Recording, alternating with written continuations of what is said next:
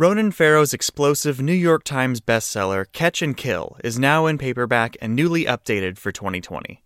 Meticulous and devastating, raves the Associated Press. Part All the President's Men, part spy thriller. For more information, visit catchandkill.com. Welcome to Inside the Hive. I'm your host, Nick Bilton, and I can't even believe I'm looking at two people here sitting across from me. Do you guys want to introduce yourself, or should I have the honor? Well, so the first, who you've all heard many times. I was walking down the street at the farmer's market, as one does. Someone stopped me and they said, "Are you Nick Bilton?" And I said, "Yeah." And they said, "I love Emily Jane Fox. She's amazing on your show." So that is who is here today.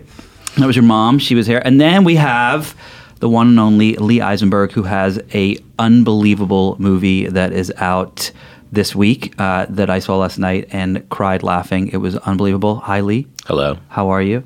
Fantastic. So we're going to get to a lot of stuff today. We're going to talk about Lee's movie, Lee's time, The Office, new show he has coming out on how do you say it? Apple? I think Apple is the way you pronounce it.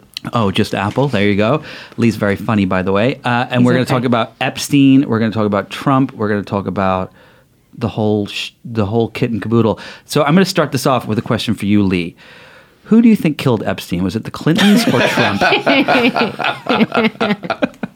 I was waiting for this one. I mean, it could look. The guy knew everyone, right? Yeah. And he had secrets on everyone. And the news came out this week that his neck was broken in multiple places. Here's the part. I'm not one for conspiracy theories, although I did do a show on it. I'm going to beg to differ on that. I'm not you are the ultimate conspiracy theorist. But here's my conspiracy on this one. He's 6 feet tall, right? He hangs himself with a bed sheet from the second bunk of the thing. So he had to get down on his knees to do it. So I can understand, asphyxiation, you can't breathe, all those things. But breaking your neck, doesn't your neck break when you kind of fall from a? Do you see what I'm saying? No. So you're saying that he's too tall to have fallen. He's too tall to have lunged himself forward on his knees. His proportions, his bodily proportions. Well, they said he had to get on his knees. Torso. Okay. Well, so what do you guys think? Okay. Okay, you want to take this? I would like Emily to take this. Okay, so here I'll chime in. I had different thoughts until I saw that Washington Post report about the breaks in his neck being consistent with someone strangling him. Mm-hmm. And you're in on this conspiracy, right? It's not a conspiracy. Okay, what is it? So until today, I had just a strong inkling that he paid for. Okay, let's just stop and say I think something was exchanged in order for these guards to have let him go. I don't think they were just like sleepy guards on duty. I agree completely. I think that something was exchanged in order to let the guards let him be for 3 hours. There's obviously a question of whether that means the money was, or whatever it was exchanged from Epstein to let him kill himself or from other people to kill Epstein. And until I saw that report, I thought, this is just Epstein wanting to die. I would want to die if I were Epstein. This man had no possibility of getting out of prison and having a life. The stuff that was detailed about him was horrible. Yeah, and it just endless. Sure. And they had everything. So I thought, it seems to make sense to me that he would have wanted to commit suicide. But seeing the way his neck was broken feels a little fishy to me. And also, yeah. Well, the thing I'm confused about is that there was an attempted suicide, right? Like a few weeks before. Wait. Have you obviously do not read the Daily Mail website? Nick Bilton, little known fact about Nick Bilton. That's Nick Bilton is news. Truly 90% of the traffic on the Daily Mail. No, my sister is. She's obsessed. But it's funny. If I write a big breaking news story that gets picked up by other outlets, my sister will see it in the Daily Mail. She won't actually read it. She'll just look at the photos and send it to me and be like, "Did you see this?" Lee's sister loves the Daily Mail too. Big fan. Mm-hmm. Big fan. So anyway, they said that there is a theory floating around that the roommate he had, the cellmate, may have strangled him. Sure. And that he didn't actually try to do it before. So we don't really know. Here's what I'll say about that, though. I was in court the last time Epstein was in court, and the judge gave them the space to say anything that was bothering them wrong on their minds, and the lawyers said nothing. This was days after the either suicide attempt or roommate attacking him. If they were worried about his safety in that cell, and if someone was attacking him, I'm sure they would have been worried about his safety in that cell. I agree. They would have said something at that point, and they didn't. Well, here's the thing: and we don't have to harp on this too long, but I've covered trials at the courts over there, and it is what's so fascinating about that jail is it's smack dab in the middle of downtown. I literally live 2 blocks from there. And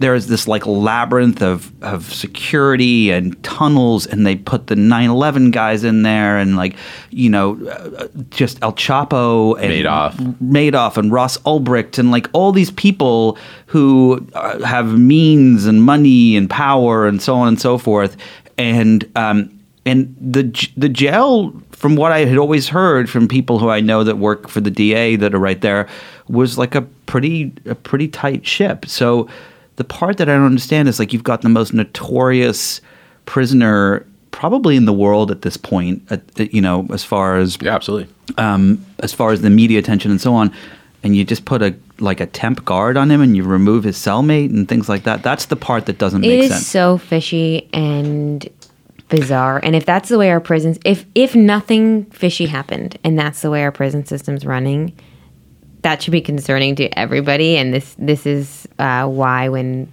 the budget comes down and they're cutting money to federal prisons, it's a problem. But it just seems to me like this is your star witness and star defendant. This is the case of probably the century, definitely the decade. So wait, you're gonna let him go? So what happens now? So you've got Prince Andrew, you've got Clinton, you've got Dershowitz, Woody Allen. Ghislaine. What's that? Ghislaine. You have even Donald. There's probably a long list of people we don't know about. Do they just get away with it? I don't think so. I think the SDNY put out a statement on Saturday after Epstein died. What I thought was really, I know that the prosecutors and people in SDNY were in the office first thing Saturday morning. They were on this and they were very upset that this happened. And they put out a statement in the afternoon saying, we're going to get to the bottom of this, and also made a very clear point of saying that one of the counts that he was charged with was conspiracy. And that to me signaled they're not letting other people off the hook here. You have the possibility of the whatever the criminal case is going forward. And what's interesting is now, because Epstein's dead, he can't contest any of the evidence that was seized from him. Mm-hmm. So that's a good thing for the case. That's a good thing, yeah. But also you have civil cases. So you saw yesterday, I think one of the victims sued his estate for money. So it'll proceed both on the criminal and the civil track. So I have a question. So we have been witness to. I was looking through some of the new books coming out in the spring. And you read? I read a lot, actually. He looks at the lists. That's where it's more of a list reader than a book reader. I read about them on the Daily Mail website, and amazing reviews, lots of pictures. And I was reading about this. All the books coming out, and there's the She Said book, there's the Ronan Farrow book, there's all these books on the Me Too movement, and I had this kind of moment where I was like, holy shit, this thing, you're always looking at the 10-foot view. When you take the 10,000-foot view of what this movement has done, it's astounding, and yet Donald fucking Trump has gotten away with it. Do you think that even the Epstein stuff or anything is going to actually touch him? I have some advice to give to people in 2020. I told this to Lee in real time. Here's my thought about what should happen now. If you're someone who's running for 2020, if you're running a campaign, if you're someone who's a PAC who's going to advertise, use this moment right now. The anger and upset and disappointment of not seeing Epstein go to trial was so palpable. I felt it last weekend. Yeah, completely. It felt to me, in a way, much worse, but the same kind of feeling as when Kavanaugh was going on. Mm-hmm. And what I think is a helpful message would be to say, Kavanaugh is on the Supreme Court. Epstein's dead, won't stand trial. Trump is in the Oval Office, despite the fact he's been credibly accused of sexual assault by more than a dozen women. He's caught on tape saying he was going to grab women by their genitals. This is not what we stand for. The rich and powerful men in this country should not be able to get away with things because they're rich and powerful men. This is not America. This is Russia. And if we want to change the course of the direction of the country, we have to stop letting these people get away with things because they have the means and because they know people and because they know their way around the system. But and a let's lot of take people, back our country. A lot of people have been stopped except for Donald Trump. It's, look at the long list. It's sure, like, but if you tap into the anger about the people who haven't been stopped, got it. The Kavanaughs, the Trumps, the Epsteins, women are going to be crucial to this election. Women are, they played a huge role in the midterm elections, and that was spurred in part by the emotional response to the Kavanaugh hearings. And so if you keep tapping into that exact same emotional place, I think that's a very smart way to go about it. So the other question I have is behind the scenes, everyone is talking about all the people Epstein was associated with. And when you look at all of these stories, when you look at the Weinstein stories and just all of them, there is one person who is always tied to it. There's two people. There's Trump usually, and then there's Bill Clinton, right? And do you think that at some point that Bill Clinton is going to get wrapped up in something much worse than the Monica Lewinsky scandal that just hasn't reached fruition yet? Drum roll. Some people are very good at and have developed systems over decades for covering their tracks. Got it. That's the question is, how good were those systems at all times? And we are now in a point where we are re-examining things like what happened to Monica, things like Epstein and this plea deal he got. And so are there other people who were in the orbit of someone like a Bill Clinton who was okay with the conduct that they were a part of at the time but have now re-examined it? And are they going to come forward? Lee, what do you think? The Clinton thing is really interesting. I mean, I read that one of the victims claimed that he was on the island, on Epstein's island. Yep. Clinton claims he never was. He went to the townhouse once, right? And he flew on the plane a few times. And people like Bill Clinton like private planes, I'm told. Mm-hmm.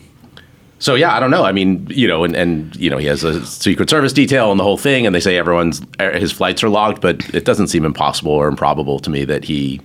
What I think is so fascinating is when you kind of look at all the stories about Epstein, like there was the incredible piece in the Times this week by James Stewart where he had actually said that he went to Epstein's house and interviewed him on background, and since he's dead, he can tell the story. What do you think about that? If I tell someone something off the record and I get hit by a bus, please use it for whatever you want. I feel the opposite. Oh, completely. Come on. How is that agreement null and void if you're dead? So what? Doesn't matter. You made the agreement when you're alive. Well, then you should have there should be there's on background, off the record, and then off the record when I'm dead. Like that you should. Okay. If it's that important, then say it. If not, it's not. I feel like it's a tricky question. But I think that maybe we should develop a new thing where people in the event of an untimely jail suicide. Here's what you. It's like you have a donor card, so everyone knows when they interview you. It's on your license. Yeah, it's on your license. I have no scruples. Eye color, blood height. type, and if you can use things that were said off the record or on background. Level of intimacy. So what's so fascinating is James Stewart tells the story of how he goes there to interview Epstein on background, or was it off the record? It doesn't matter. What's the difference for someone who's not? I know the answer, but just for people at home. So for people at home who are just tuning in, off the record is you can't really do anything with it. You could use it to inform your reporting, and you could go and if you said to me, Emily really likes white T-shirts. I couldn't say Emily really likes white T-shirt. I could go follow her around and see that she now wears white T-shirts every day, and I could use that as my own. I could go and ask someone else in another interview, hey, Have you noticed Emily wearing a specific color of T-shirt a lot? Something like that. You can use it to inform other interviews, but you could never use it. On background means, you can say, according to a source close to the matter who could not be named because they were not allowed to say anything publicly or something like that. You could do, or you could just write it and not attribute it or whatever. Off the record, in the case that I am dead, means you can never use it. Mm-hmm. So that is a new form we've come up with. Anyway, he talks about this story, Stuart, in the Times about how he went out there because he heard that Epstein was helping Elon Musk, and there's literally a photo of Epstein and what's her name again? How do you say it? Gillan, who was... It's pronounced the way that it looks. Yeah. It's the most confusing name ever. I literally couldn't. I was like... There's 4 H's in it. Who is apparently now hiding out in a... She's in Manchester by the Sea. Yeah, in a multi-million... How far away is that from where you grew up? What's the town like? I've never been to Manchester by the Sea. I only know it from the movie. That movie was awful. Awful. Yeah. It was like gutting. It's tragedy porn. Yeah, that was nothing. I think that was like one of the few movies I've ever walked out of the theater from. I was just like, this is not uplifting. I saw it with my dad, and it was a tough movie to see with your father. And I think the two of us looked at each other one time during the movie and just like both started bawling. It was a very, very sad day. It's an awful movie. And so, but she's hiding out in Boston, or I don't think she's there. Okay, she's somewhere. And she's definitely hiding. We can agree on that. I feel like, she's in the jail cell. The FBI knows where she is. Yeah, of course they do. Who's his boyfriend? Who's the 43-year-old tech CEO? I meant to ask you about this yesterday, Nick. He's like, I read about it in the Daily Mail, so come on. Nick, this feels weird now. This is really up your street. I caught Nick in a lie. You know what's really funny is I actually read about it in the Daily Mail too. Yeah, it was there. Wait, so I don't go to the Daily Mail every day. Here's what happens. We put the kids down. I'm so tired. I can't even stand up. I lay there. I go on Twitter. I hate myself. I go on Instagram. I hate myself. I go to the Daily Mail. I fucking hate myself. And then I close it. So and then you fall asleep. And then I go to sleep. Are you hating myself? No, it's these websites. It's like it's the point of the day where I'm so tired that I can't read a book. And I can't write, and I can't, and then you go through the whole. So then you just go straight to self-loathing? No, you go through the process of come on, everyone's done this. Do you want to watch something? Sure. You go to Apple, you go to Netflix, you go to Amazon, you go to NBC, you go to USA. You can't find anything you agree on. Allow me to recommend you. We'll get there. So, anyway, what the point that I was trying to get to was. Everyone who has been tied to in some way Epstein has an excuse. So Bill Gates apparently was on his private plane with him. Is that right? Or the mansion or something? I think a dinner. A dinner with him, and he came up with a wonderful excuse for why it happened. The best was Elon Musk, who was with and in a photo at the Vanity Fair Oscars party, and he said that they weren't talking. That she just he was getting his photo. She was like a desperado, and she just happened to step behind him, and it's like. Sure, okay, Don't these people have publicists? They do. This is what their publicists say. They need better publicists, in my personal opinion. But there's all these people. The only person who isn't like, I don't know him, who's or like, it's Woody Allen, who's like, yeah, I fucking hung out with him. We had a great time together. Wow. That's it. Even his brother kind of pretends that they're not close. Yeah. They owned all this real estate together, and there was an unidentified individual who picked up the body. I wonder if it was I know. Who would you think that is? I think it's probably is it? No, she's not going. You think she's voluntarily walking into a morgue right now? That's a good point. She would be on the table next. So here's what I know about the alleged boyfriend. He denies that she is currently at his house, so the denial was very carefully worded to say not to say that she was never at that house. And so he runs this shipping company, cargo company or something, and then is also on the Council of Foreign Relations. So I reached out to the Council of Foreign Relations yesterday, and I was like, does this guy still work there? And they responded and said he's one of 5,000 members. He used to be on staff. And here were his 2 jobs that were on staff here, but he's still one of the members. And I said, well, are you planning on keeping him? And they were like, yeah, which I found very interesting. Very fascinating. Thoughts, Lee? The whole thing is, All right. No, I mean, it's like it feels like this thing could unfold. The only way I think about anything is like how many seasons would it last? This feels like you have 2 or 3. You're listening to Inside the Hive with Nick Bilton. It's not surprising if you have 2 or 3 high-interest credit cards in your wallet right now. Why not pay them off with a credit card consolidation loan from my friends at Lightstream? Lightstream believes that people with good credit deserve a better loan experience, and that's exactly what they deliver. Quickly roll your balances from multiple credit cards into one single monthly low payment, get a low fixed interest rate, and free up money in your monthly budget. You can say goodbye to credit card bills and take even more control of your money. Lightstream's credit card consolidation loans have a rate of just 5.95% APR with autopay, and there are absolutely no fees. You even get your money the same day you apply. Here's a testimonial from someone that used it. Finding out about Lightstream couldn't have come at a better time. I wish I had found out about Lightstream sooner. 1000% recommend to everyone. Lightstream has a special rate for listeners of Inside the Hive today. You can apply today and get a special interest rate discount and save even more. The only way to do this is to go to lightstream.com/hive. That's lightstream.com/hive. That's lightstream.com/hive. Subject to credit approval, rate includes a 0.50% auto pay discount. Terms and conditions apply and offers are subject to change without notice. Visit lightstream.com/hive for more information. If you were to make a show about one part of this saga, what would be the most interesting to you creatively? Can I pitch it? Sure, you can. Yeah, you can start. I don't have an answer. We open up in a jail cell in New York City.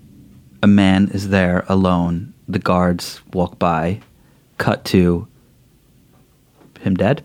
We don't know what happened. And then you flash back to Dalton, 1978. Yeah.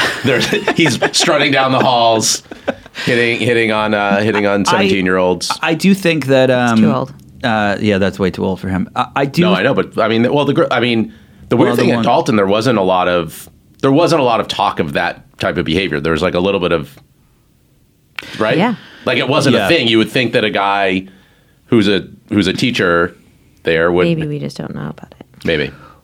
I think that the thing that is so fascinating is that how intertwined it all is. You know, you talk about like joking around like the seasons of it. Like it is so incestuous on so many levels. Well, it's power, it's money, it's sex. I mean, it's. Stop talking about yourself. Enough about me. No, I think that it's so disturbing. It's also it's power unchecked. I mean, it went on for 30 fucking years. I know, which is longer. I mean, 30 years that we know about. It's so New York. That's the thing. All these idiots live in New York and live in this very small orbit uptown. This would never happen in Los Angeles. If people are debating New York, LA, this is the thing. Look, you have Woody Allen, you have Donald Trump, Jeffrey Epstein, you have Michael Wolff, Leon Black. It's just such a New York story in the worst possible way. It is a New York story, but what was interesting about the Jim Stewart piece in the Times is he said that Epstein had said to him that, you know, he was talking about the Silicon Valley folks and how they're, you know, they play like they're all nice, but they've got their own shit going on. I can't say names and things like that, but I've heard some fucked up stories about what? people like Give us one. Bizarre, like sex parties and dungeons and men who get together and shave their legs beforehand and like. Is that weird? It's a little weird when you do it together. If you do it alone, totally fine. I didn't know you're such a Puritan. No, but there's some there's one. Yeah, I think that the psychology is these are guys who are people who want power. It comes with it. Who didn't have the blossoming social experiences as young adults because they were into whatever they were into, and now they have money and power, and they don't know how to behave as normal social humans. Correct. And you just summed up Silicon Valley in a nutshell. There you go. All right, so I want to switch gears a little bit here. We're going to get to Donald and him and his. But let's do Donald real quick, and then I want to talk about Lee's movie. Let's do it. I feel like he's kind of losing his shit. Am I wrong? It feels like it's like. Here's what I think's happening. So, and I've seen this in publishing. Like a lot of friends at different news outlets across the country have said that and we've experienced it at Vanity Fair, like in the beginning, there was this, you put Trump in a headline and it was like 20, 50% more page. I mean, it was literally hundreds of thousands of page views sometimes. Now you put him in a headline and it like drops 20, 30%. It tanks. People are completely burned out. And I feel like he kind of gets that, and he's trying to prod the beast to see if he can rile up the media even more. And I mean, what's astounding is that it's now 3.5 years later and we're still having a conversation about him, even if it's tangential. Well, he is the president. But I will say, to our benefit, we didn't start the conversation about him, whereas 2 years ago, we would have. But I feel like he's trying to prod the beast, right? And it's not working, and he's trying to go further and further and further. Do you think that he is, as a result of that, going to alienate more people, or just keep his base exactly as it is? I don't think that that's going to alienate more people. Here are the interesting things that I've heard over the last 3 days. Okay, let's do it. I heard he is losing his fucking mind about polling. That all he is concerned about is polling. And there are people, including his wife, who are blocking and tackling anyone they think is going to present him with a negative poll. But he had negative polls before we went into 2016. They will not allow him to see a negative poll because he will lose his fucking mind. So that is the people around him are just trying to block any kind of negative poll from coming in. But I look at polls now like I look at unicorns. It's like, oh, okay. You are not, but in many ways, and in this specific ways, are not like President Trump. He sees a negative poll about himself and is losing his mind right now. I understand that polls are meaningless right now, but they are meaningful to our president at this current juncture. Okay, cool. What else have you heard? He's losing his fucking mind. Great. So he's tweeting in response to that, right? He's like, well, if what happens is if someone presents him with bad news, he goes crazy, and that's why you see him doing crazy. You know what I thought was amazing was I actually don't follow him on Twitter anymore, but I've never followed him on Twitter. Oh, good for you. Do you still follow him on Twitter, Lee? I don't have a Twitter account. Oh. Well, you are the healthiest human being. I go on Twitter. I don't know how to tweet. I put out an Instagram last night. It was a real struggle. I didn't know how to. I like tried. I love how you say I put out an Instagram like it was a massive press release. Like there was 100 people involved. Honestly, there was a car of 6. There was a car. Yeah, there's a car full of people, and I didn't know how to upload the picture. Wow. Yeah. Good for you. Thank you. I'm very impressed. Yeah. You obviously don't self-loathe at night before you read the Daily Mail like I do. Everyone loathes in a different way. It's true. So he twatted, whatever you say, the other day that he accidentally watched, who was it that he accidentally watched? Bill Maher. And Bill Maher's response was pretty amazing. It's like, how do you accidentally watch my show? Totally. But he's like accidentally watching CNN. He's accidentally watching MSNBC. Like, he's really in a state. Well, he's also he won't say it, but he is on vacation in Bedminster. I think it's been very rainy on the East Coast. So also, Bachelor in Paradise is only on Mondays and Tuesdays, so you have to fill the rest of the week. What I was going to recommend to you was to watch Bachelor in Paradise. Okay. It's truly God's gift to Earth. It's the greatest show on TV. Are you serious? Yeah. We're not kidding. What is it actually about? What do you mean? Well, I don't know. It's about the human condition. It's about power. It's about love. It's about sex. I just want to say Lee is not peeing right now. He's pouring water into a cup. Now you're seeing how the sausage gets made. His response to talking about Bachelor in Paradise is automatically peeing in his pants. Wait, what is it about? No, it's. Oh wait, do you know what The Bachelor is? I do know The Bachelor. That's the one with the rose, right? This is like me talking about Twitter. Okay, so The Bachelor and The Bachelorette exists. They're also God's gifts to Earth. Bachelor in Paradise happens every summer, where people who have been on past seasons of Bachelor and Bachelorette go to Paradise. Where is it? Sayulita, Mexico. Wow, you guys really do know your shit, huh? Nick, this is a way of life, and if you're depriving yourself of all joy if you don't watch this show. But so what happens? They go. There are how many of them? Not enough. There's 15. There should be 100, so it's on all year round. So and let's do they fight? Like, what do they do? Oh, they fight. So the object of the thing is you want to get engaged by the end of Paradise. So there are an even number of men and women when you start, and then 1 week the women get to give the men the rose, so the men are vying to couple up with one woman, and then the next week the men are responsible for giving out the roses. So they're trying to find, they're picking their women. So these are people are trying to couple up. But some people are trying to couple up with the same person, and so you have love triangles. And there's in a tons major of alcohol. way. They start drinking All real day. early, Wow. and they do not stop. Not a lot of clothes. Not a lot of clothes. Sounds like my house at 6 a.m. with the kids. Honestly, your house could be the set of a Junior spinoff. And there's a fight. There's a fight that started at the end of last episode that will be continued on Monday. And Wow. it is... You guys are really into this, huh? Well, It's the best show in television. okay. All right. Well, Speaking okay. of the best Speaking in of the- entertainment. Speaking of the best of entertainment. Yeah. So I had a Great really segue. I had a really fun time last night. So you have a new movie out. I do. It's coming out on Friday, which August is- 16th. This comes out on Friday, so you really just So I screw just- that I one up. fucked that one up. Yeah. Do you want to go pee in a bottle again or something? If you knew how to edit your show, then this would seem really seamless. But instead, this is It's rough. called Bad Boys. No, it's not. It's called Good Boys. Good Boys. How dare you? It's amazing. I got that right. No, it really is. So I went to see it last night with you guys, and I couldn't actually hear all the dialogue because people were laughing from the second it started till the second it finished. It really is an unbelievable movie. Here's my question for you. So Emily and I have to live in this vile world called Trumpland, and we have to kind of read the Daily Mail and do things like that every Sure. night, and like keep up with him and his posse and the terrible vile things they do to like poor young children at the border and so on. And it's like sometimes it's pretty hard stuff, and like cover mass shootings and you get to live in a world where I write fart jokes for a you living. write fart You jokes. don't have to dildo beat around. jokes. There's some dildo jokes. There's Yeah. some lots of sex toy jokes.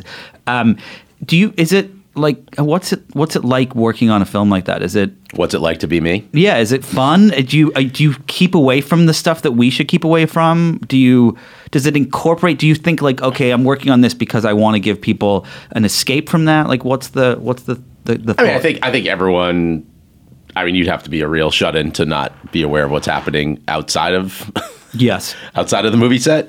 I don't know that my work is informed by that. I think that I enjoy entertaining. I love writing. I love creating, and it's really hard to come up with ideas for movies and TV shows. And so when something kind of So tell the listeners the gist of this movie. And how I am curious about what you just said about coming up with this idea, because you'll tell us what the idea is in a second, and it's such a novel Yeah, thing. it's a great idea. It is. I've never seen a movie that reinvents an already great concept in this way, and it's so delightful to see a movie concept that you haven't seen before. It's so rare. So I'm curious about the creative process. Yeah, of where that does too. So the gist of the movie is it's super bad with 12-year-olds. Essentially, that's like the fastest pitch of it, and it's about three kids that are they're trying to learn how to kiss because they're going to their first kissing party, and they look up porn and they have all sorts of ways of trying. And you're actually in the porn scene. I mean, I try to make money anyway. I'm a multi-hyphenate. Wait, did you make money for that? Of course I made money. I'm in SAG. I'm a union guy. Keep going. So they look So- up porn. Yeah, they look up porn. They're trying to figure it out. None of them know how to kiss. How old are they? They're 12. 12. Okay. But we They're actually tiny humans in person. amazing. we cast down. So the kids were 11 and 12. Like a lot of times people age kids up because then you can also use them for more hours, and we actually went down. So the popular kid in the movie, Soren, I think is 10, but he's playing 12, and the main kids are 11 and 12. Cool. But they spy on some neighborhood girls using their dad's drone. The drone breaks. So they need to get to the mall to get a new drone. The mall is 4 miles away. And when you're 12 years old, getting 4 miles is quite a feat. So where did this come from? Were you going to a kissing party and you didn't know I went how to a kissing kiss? party, like a few years ago, and I was like, oh, this might be a fun movie. And I was with a bunch of 12-year-olds. No, Okay, Epstein. wow. You walked right into it. Ooh. Well, now we just talk. That was- We're that was- connecting politics. That and, was That's too- why I'm here. and yeah, news and No, that's why I'm here. and good boys. Keep going. Bad boys. Bad boys.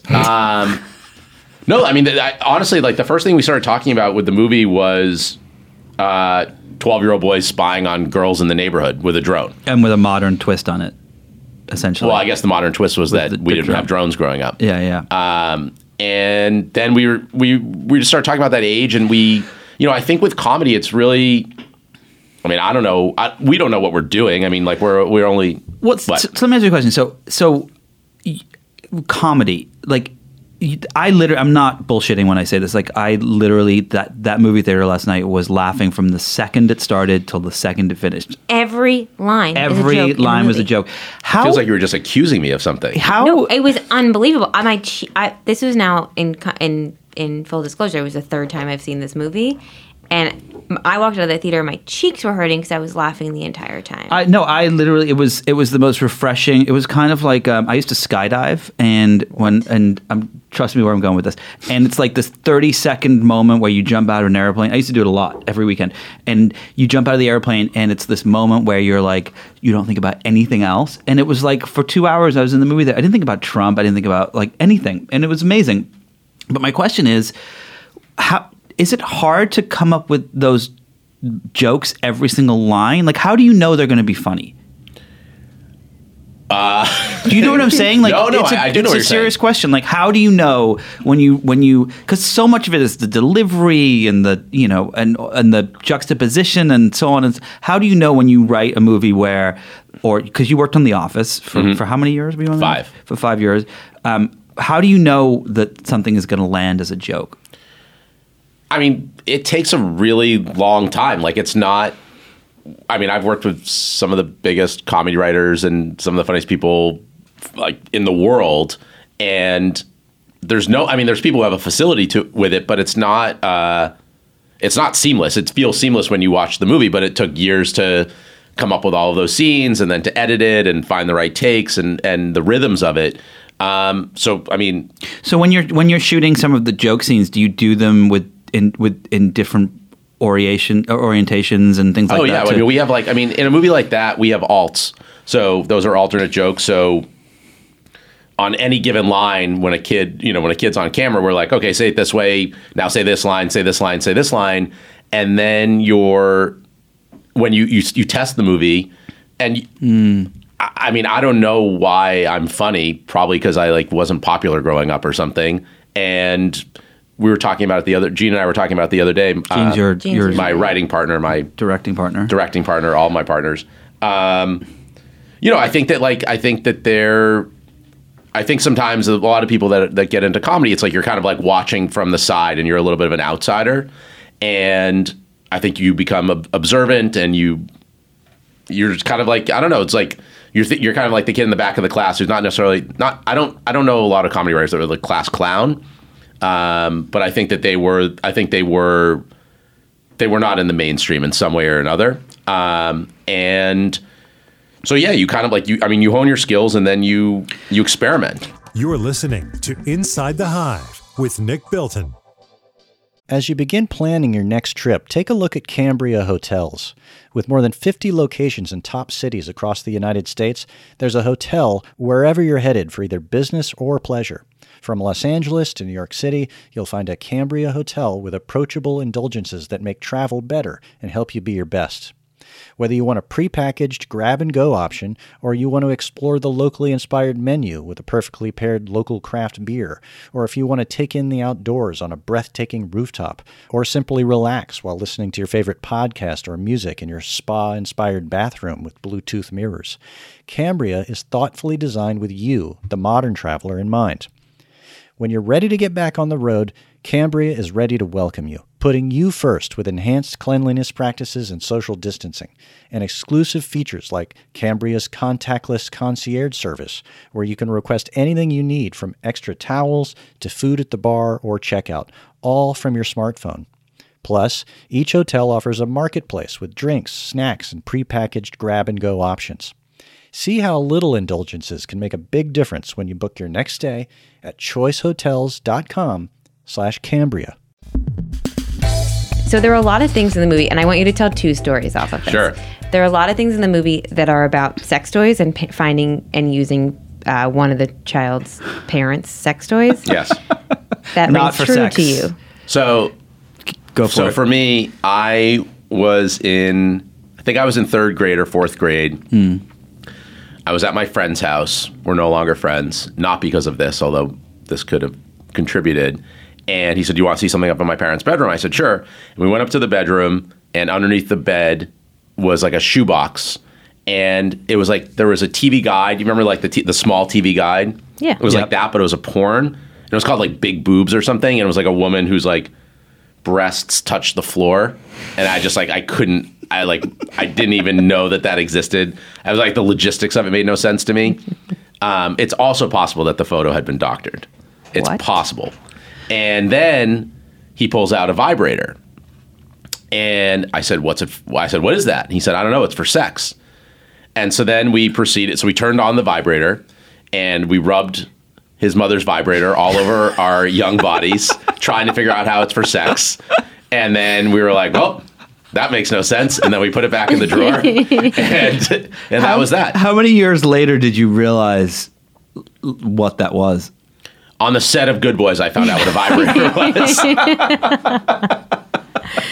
So when you think about, when you're writing a movie like that and something that happened to you when you were in third grade, how does that translate into something that you're going to put in a movie? Like that to me is a crazy thing. Here's the other part of that question is if I had that experience, I wouldn't wait till I'm working on a movie about it. Like I would have stuffed it into The Office like 5 seasons ago. It would have been like the first thing I would have done. Like how do you hold it and at the same time? Well, things have to be appropriate to the material. So like I don't know that story. It's possible I told that story in the Office writers' room, possibly because you spend hours and hours and hours, and I've heard every story of Mindy and BJ and Gene and Mike Schur and everyone's like, you just hear about their lives, and those anecdotes, a little piece of something then turns into a story.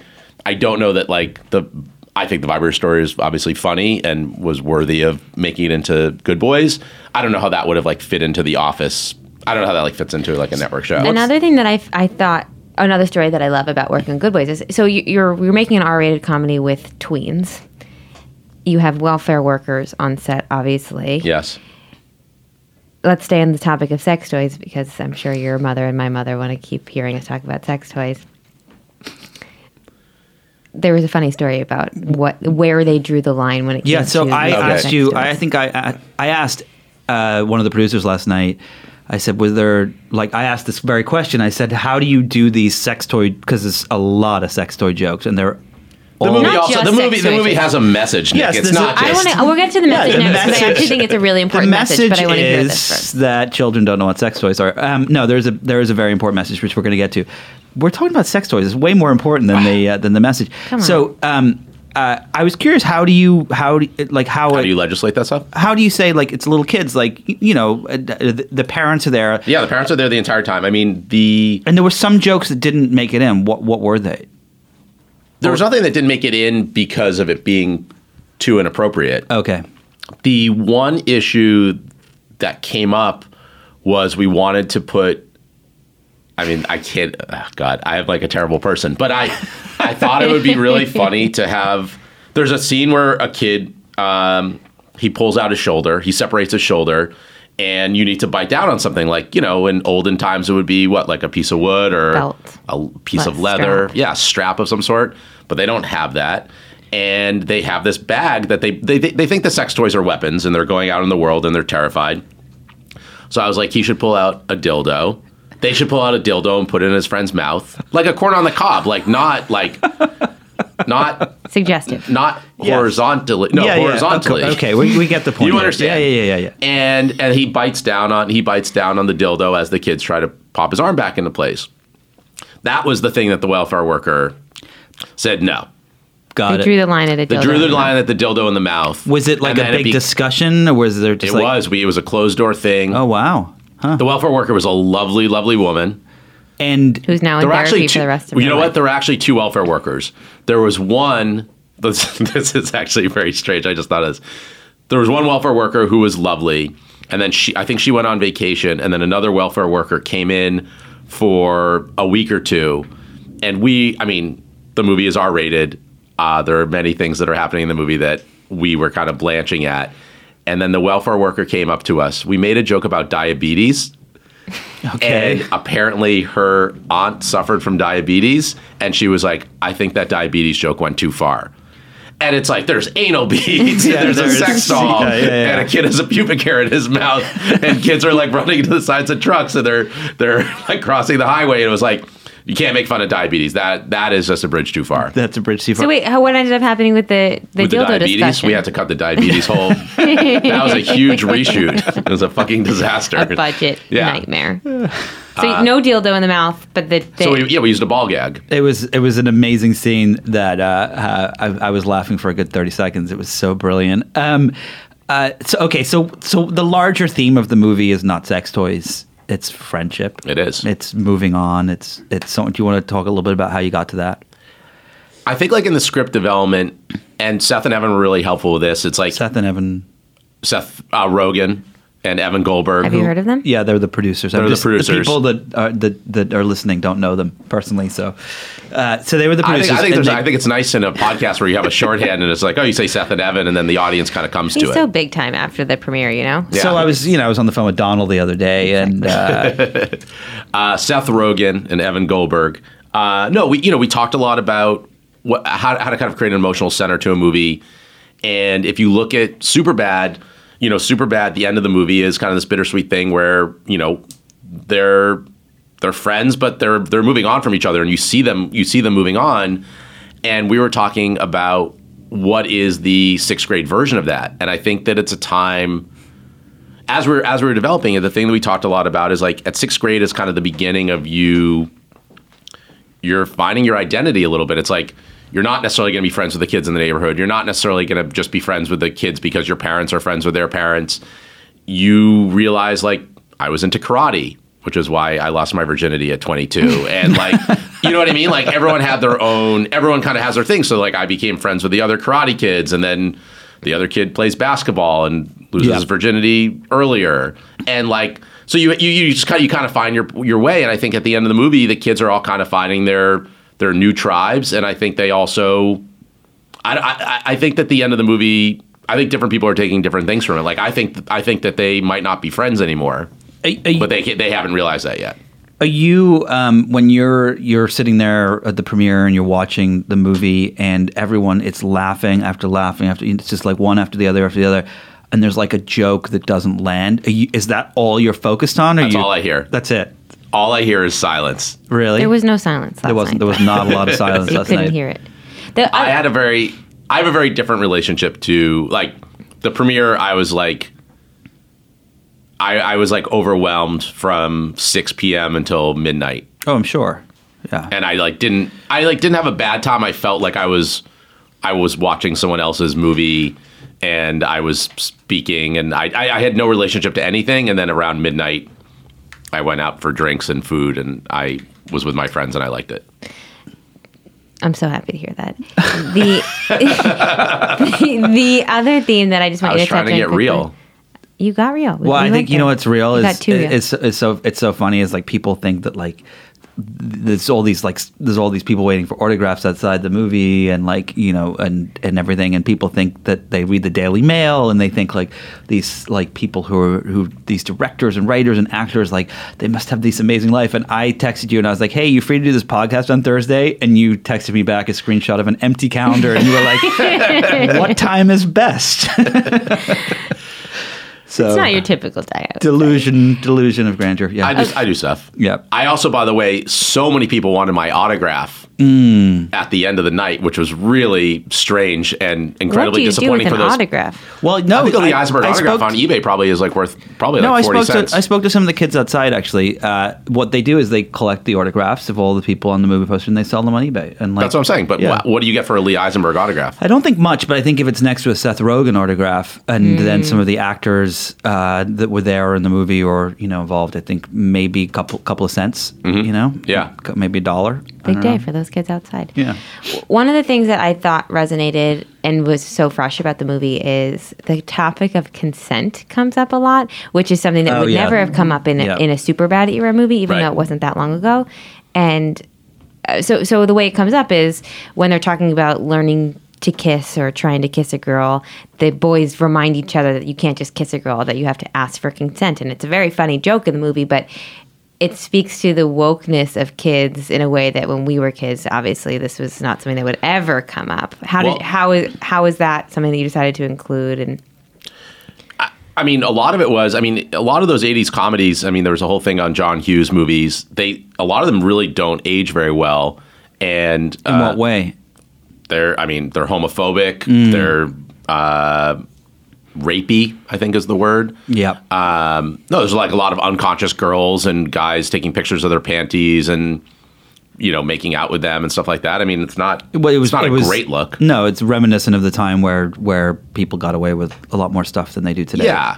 And so what we talked about a lot is what were the assemblies like when we were in 6th grade and 7th grade and middle school, and what are those like now? And I think that the assemblies now are all about consent, and it's about opening lines of communication, and they're growing up in the Me Too era. And so I think I think those are things that are really important to talk about. But I also think from a comedy perspective, it's like we always talk about different comedy engines, and the engine for the movie, a lot of it is like the jokes come from like the innocence and the earnestness. Like earnestness is not a thing that you see as a comedy engine in a lot of movies. And so like these kids talking about consent and like, at some point in the movie, a guy says like, tell that girl she can suck my dick. And he's like, she can't suck your dick unless you ask for consent. And it's like, they're just hearing things. And I think at that age, you don't quite, none of them have kissed. None of them, they generally know what a blowjob is. But at one point in the movie, they're talking about like a guy blowing a girl. So they don't really know what a blowjob is. But they know that when you do something like a blowjob, you need to ask for consent. And we actually had in the big kissing scene, one of the characters asks a girl if he can kiss her. And we did have a version where she said, "I consent." And then they kissed. But we felt like the joke there was stepping on, hopefully, the emotion of it. Yeah. No, it's really fascinating to kind of look at how even just a comedy like this it incorporates all the things going on in today's society and everything. So for sure. You're listening to Inside the Hive with Nick Bilton. So you're working on another project that's coming out soon. It's for Apple, and it's called, I'm not going to screw up the title, so you better tell me. It's called Little America. Little America. I was going to go with Big America. But so tell us a little bit about it, and then I have some questions about it. Sure. So Little America is a show that I created with Kumail Nanjiani. Who was on the show a few weeks ago. Great interview. Go back and listen. It's a fantastic conversation about life and death. And his wife, Emily V. Gordon. Mm-hmm. And it's basically, it's an immigrant anthology series. So every episode is they're all based on true stories. Epic Magazine, our friend Josh Bierman, his company, we just dispatched them out into the world, and we just collected all these stories that are just human. They're human stories about people who are immigrants who happen to be immigrants, and that informs it. But there's a silent episode, a silent retreat, and there's an episode about a guy who's trying to build a house for his family, and there's a story about a Nigerian grad student in Oklahoma in the 80s who's not fitting in and starts dressing like a cowboy. And every episode has a different feel to it. So the thing that's so fascinating about it is that it's talking about immigrants in a very human way in response to half of America that are talking about them in a very inhuman way. Yeah. Unhuman. What is it? Is it inhumane? Non-human way. Was part of your impetus to get involved in this project because of that, or? There were a few things. I think I think a lot, and when I think about Good Boys and I think about Little America, the things that I'm drawn to are taking stories and kind of putting a spin on it. So I think that Good Boys is familiar because there's a nostalgic factor, and it feels like Stranger Things, and it feels like It, and it feels like Stand By Me, but you'd never seen the R-rated version, the comedy version of it. So it's like you've seen a million movies about high school kids trying to lose their virginity. You've never seen the 6th grade version of it where kids are trying to get to the kissing party. So that was exciting to us. And I think Little America, with Master of None and Atlanta and Better Things and Smilf and all these shows that are kind of these half hours that really mix drama and comedy and have a ton of heart and emotion in a way that the shows that I love, like Seinfeld, didn't. Like, I think that comedies or half hours have evolved in a different way. And I was thinking, I haven't seen a show that's really delved into having immigrants at front facing. And so, so often it's like, okay, there's an Indian character and he works at the convenience store and they have an exchange or whatever, but like they're 8th on the call sheet. And it was like, well, what if that character was number 1 on the call sheet? And I think Alan Yang is another producer on the show. He co-created Master of None, and they did an episode, and we sold the show before this, but like they did an episode that kind of, it followed the taxi driver and it followed the woman who was deaf with her boyfriend, and was just taking people that you don't normally see and putting them in situations where 10 years ago it would just be 2 white people going through it. And I think that it changes it. I think it's exciting. Do you think that everyone has a story that could become something that people could read or watch or something like that? Like every single person does, or that it's only a certain kind of person that has a story? I think absolutely everyone has a story. There's another thing that I'm trying to develop about obituaries. And basically it's like, as we were talking about, it was like, oh, well, you could start with, you do famous people that have died. But I actually think it's closer to S-Town. And I think if you delve into anyone's life, like everyone has a rich history, and you don't have to be famous, or you don't have to have, created anything to touch people's lives. So it's like you had a softball league and you were the head of the softball league, or you had a fantasy baseball thing and you were, what I mean? You were the commissioner, or you were a florist and you had customers come in every week and blah, blah, blah. Like, I think everyone has a story, and just sometimes you have to pull the story out. But I love talking. I mean, I talk to every single Uber driver, and I think we're going to get a season 2. So if Tim Cook, if you're listening, I assume he listens. He listens every. Yeah. So we're going to get a pickup for season 2 of the show. But one of the stories for season 2 was an Uber driver that I met who was from Croatia, and I just started talking to him, and I said, hey, this sounds weird, but I have a show and I'd love to get your story. And I got his number. I completely forgot about it. And then the researchers for the show told me like a few weeks ago that they've interviewed him multiple times. It's not going to be an episode. He's going to make like the biggest Uber tip in the history of Uber from awesome. driving me. Yeah. What's interesting about the show, and it's honestly, I think it's one of the best shows I can remember seeing for a lot of different reasons, but it's a show that stands on its own as just fantastic television. It's well acted. It's shot beautifully. The stories, I've cried at every single episode I've seen of it. But it also fits into the cultural conversation and the political conversation on top of being so good in a way that I can't remember a show ever really feeling like.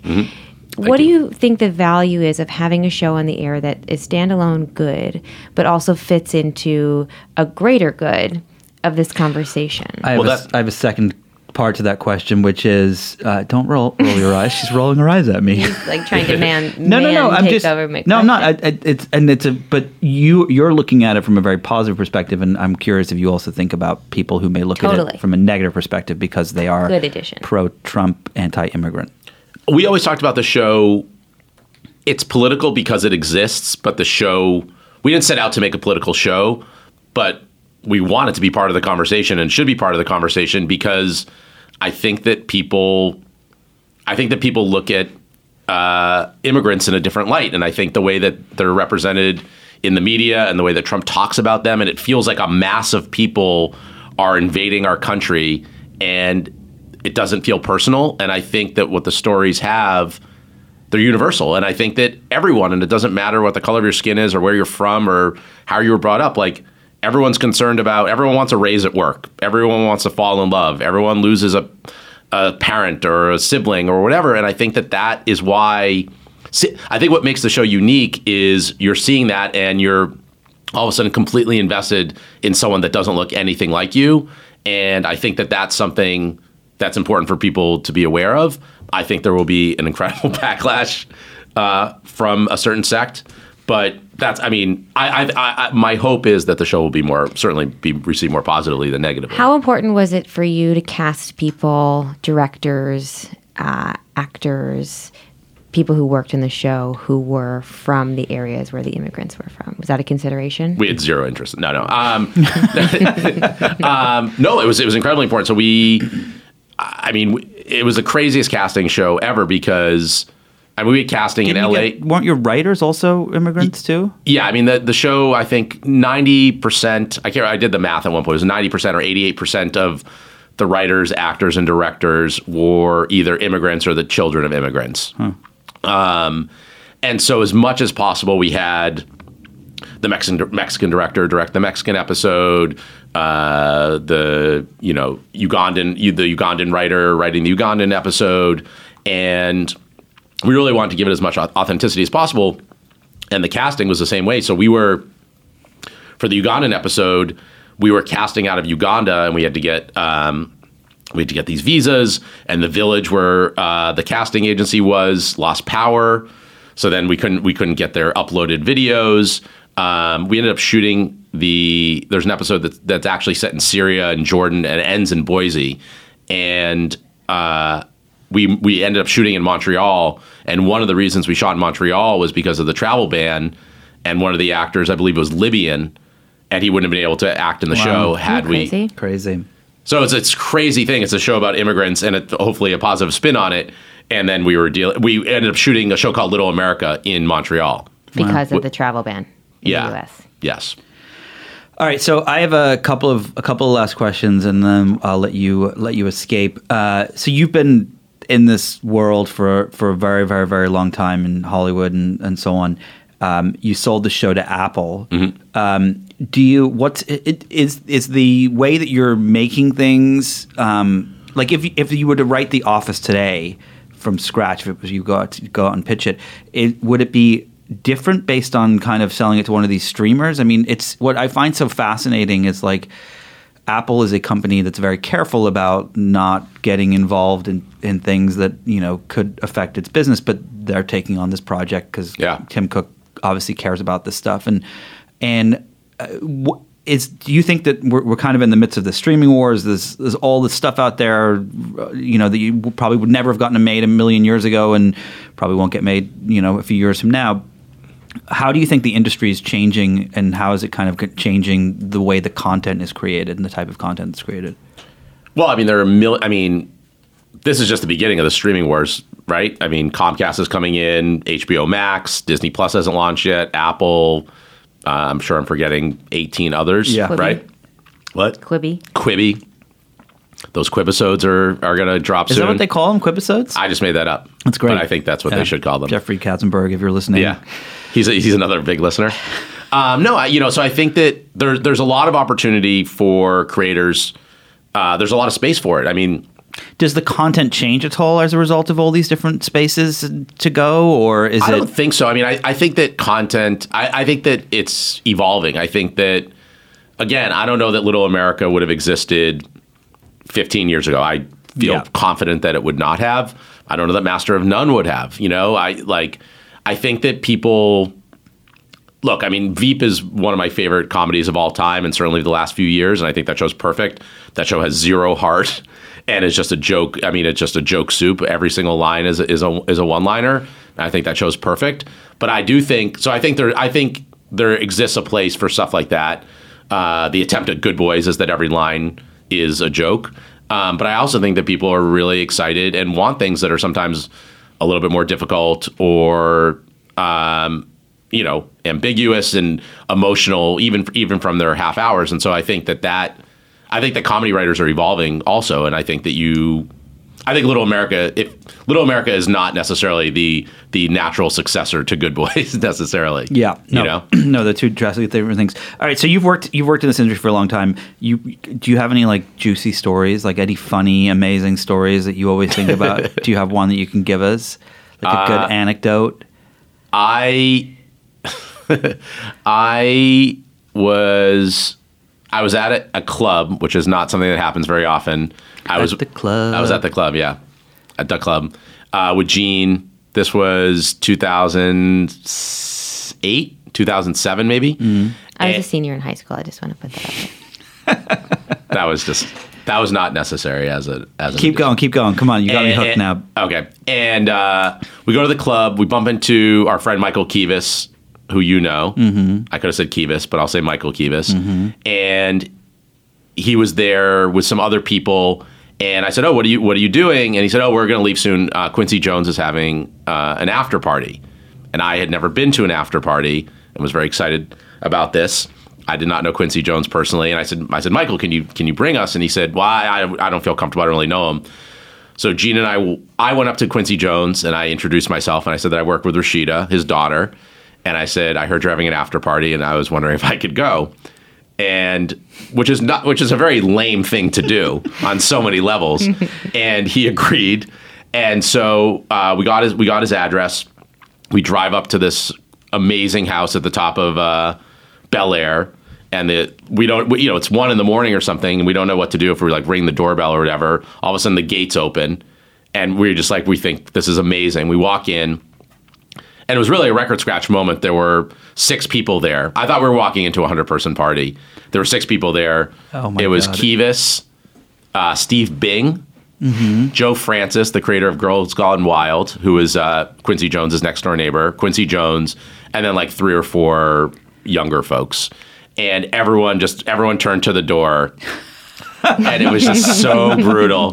And slowly people started to leave, and for whatever reason, just because we didn't know what we were doing, it ended up, the night ended with me and Gene and Quincy Jones, and it's like 3 a.m. and we didn't realize like everyone had left. I mean, everyone, there were 6 of them, and we're like, Mr. Jones, thank you so much. And he said, "Oh, I want to show you something," and we're like, we thought like he wanted to go, and he's also an older guy. He takes us into his screening room. The shades are drawn. A screen comes down. And he shows us the making of his house to his music. So it started with Miles Davis. I mean, he is, this collection is, I mean, his work is amazing. So it started with Miles Davis, and I think it ended with like Prince. And for 18 minutes, in that kind of like lightning fast, because it took a while for his house to be built. It was quite a time lapse. The time lapse. Thank you. We watched the time lapse for 18 minutes to his music, and then we thanked him. And then he gave us a Beverly Hills circular that had an article about Quincy Jones in it, and that was the last time. So you just thought you were like massive Quincy Jones. Yeah, that was it, and that was the end of our friendship. That was it. You never saw him again. That's it. Yeah. I don't know if that's a good story, but it's a good story. It's a good entry story into Hollywood. And all right, so we're gonna end on a last little note. We have the Democratic. The next debate's coming up in a couple of weeks. You guys have any thoughts on what's going to happen? I'm very excited for it to be a smaller pool. How many people is it going to be now? Well, it depends. 43, on who I think. They're narrowing it down to 43. It will feel much smaller. I think it'll probably end up being around 10, which feels like a breeze. Lee, who do you think will be the nominee? I mean, is it crazy to say Marianne Williamson? Yeah. No, that feels right. She's actually going to be our guest on the show next week. Is that right? Mm-hmm. What do you mean? Yeah. Can we come back? Can we come back?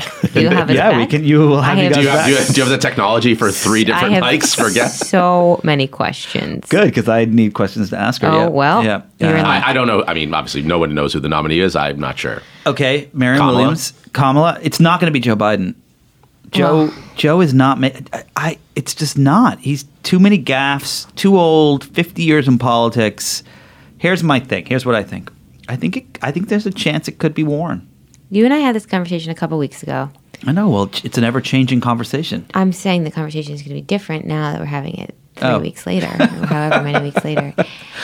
I do think that Warren like Emily's being a little bit mean to me. Do you feel that way too? No, you guys are like brother and sister. I was just agreeing with you. I'm kidding. We had this conversation. I think it's changed in that I think Biden will do much better in a general election than he will in a primary election, because he doesn't want to have those substantive conversations that he has to have in the primary debates. I think he could kill it on stage with Trump.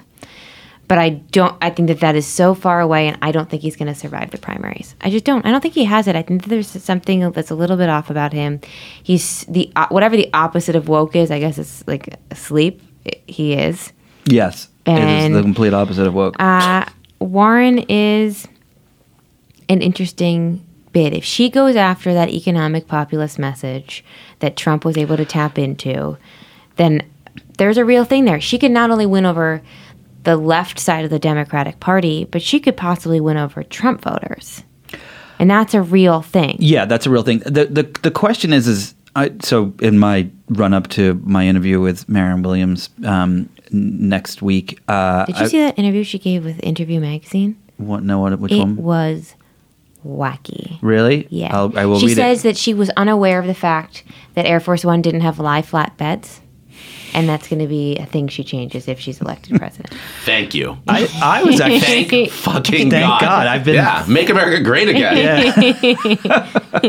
Wait, it doesn't have lie unconscionable. flat beds? Are you serious? Are you sure? They've got to lay down when they... So the press part of it is Oh, normal. yeah. So the press part of it is vile. I mean, there are not normal seats like there are in a plane. There is like a situation room and there's a dining room. So it's not. It does not look like the JetBlue Mint. Oh, she was talking about for the press. I don't know what she was talking about, to be honest. I thought the with you. Situation Room table turned into a bed. That's lie flat. I thought they put a mattress That's on it. lie flat. Yeah. Yeah, well... That's like one of those Trump lies suites down on in the middle of the thing, and then all the Arabic generals Airlines, are talking you know, about the it. situation turns into one of those. And then they like, put sushi bunkers. on him, Yeah, and they eat it. Oh. No, they Gag. don't have... the journalists do not... It's not very comfortable. Screens. No Wi-Fi. The seats don't go back very far. It's pretty rough Oh, considering... you can't watch like Big Bang Theory season 6 on Air Force One? You just have No. you just have to consider And it's all locked off. You're like completely all locked of in your there. life choices Yeah. that have taken you to that moment as you're flying 18 hours back from Japan with no internet or television Or anywhere to lay down. no lie flat, No pillows. all of that changed. Is there alcohol? No, not for the journalists, I don't think. I don't know. Maybe. I'll ask. I'll find out for the It's next This time is you're on why the I'm show. not a journalist. So, Unsure about the alcohol on Air Force One. okay, so the one thing that I was reading, which I actually do agree with her on quite a lot, is that she said, and Buttigieg has said this too, that we live in a country where the Democrats have really screwed things up by kind of pushing religion completely out of the conversation. 9 out of 10 Americans do identify with some sort of religion or belief in God or something, and we just don't talk about it. And so I think that the question is like when you look at who those 2020 contenders are, look, I think most people, Trump included, McConnell, all these people, they're not religious people. Like they're not, God-fearing, like Bible-reading Americans. But a lot of their voters are. And I guess the question is if someone like Warren or Kamala Buttigieg, I think, is one of the people that could do it, could tap into that. The first time I noticed Buttigieg was him giving an answer, I think, on Morning Joe about his faith. And it was way before he was what he is now or anything close to it. He was definitely not even registering on any kind of poll when he said this. And I was like, holy shit, this guy's going to be a thing, because I had never conceptually thought about it this way. And if I haven't thought about it, then no one's thinking about it. But he said something like, the right has co-opted faith, and that makes no sense, because if you think of all the central tenets of religion, giving to the poor, valuing education, social welfare things, those are democratic issues. Those are the democratic principles. Those are not Republican principles. And so why has the right been able to co-opt religion? Let's let there be a religious left too. No. And I thought that was such an interesting way of thinking about things, in a way that I'd never conceptualized it.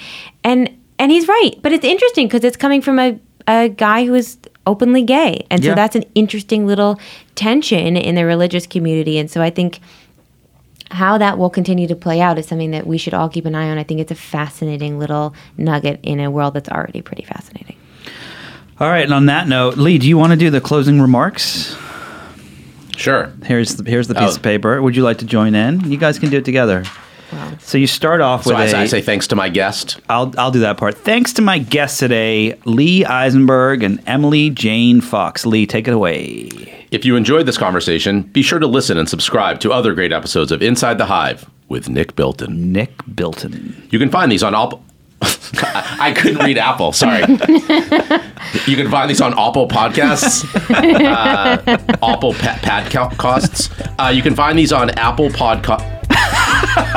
Those are hard words together. You can find these on Apple Podcasts, radio.com, or anywhere you get your podcasts. And don't forget to leave a review while you're there. Hold on a second. What do they do when they leave a review, Emily? They have to say something fucking nice. Do not take your time to leave a 1-star review to say you don't like the fact that, like, I breathed into the microphone or that Lee made a bad dildo joke. Leave a nice review or do not leave a review at all. That's all I'm going to say about that. I swear to fucking God, if anyone gives a bad review that has to do with me. He's putting a dildo in your mouth. Thanks to the folks at Cadence 13 for their production work, and thanks to, of course, my sponsors, Stamps.com, Honey, and Third Love. Please support them the way you support this podcast. Nick, we'll see you next week. See you next week with the one, the only Marianne Williams. Ta-da. Go see Good Boys.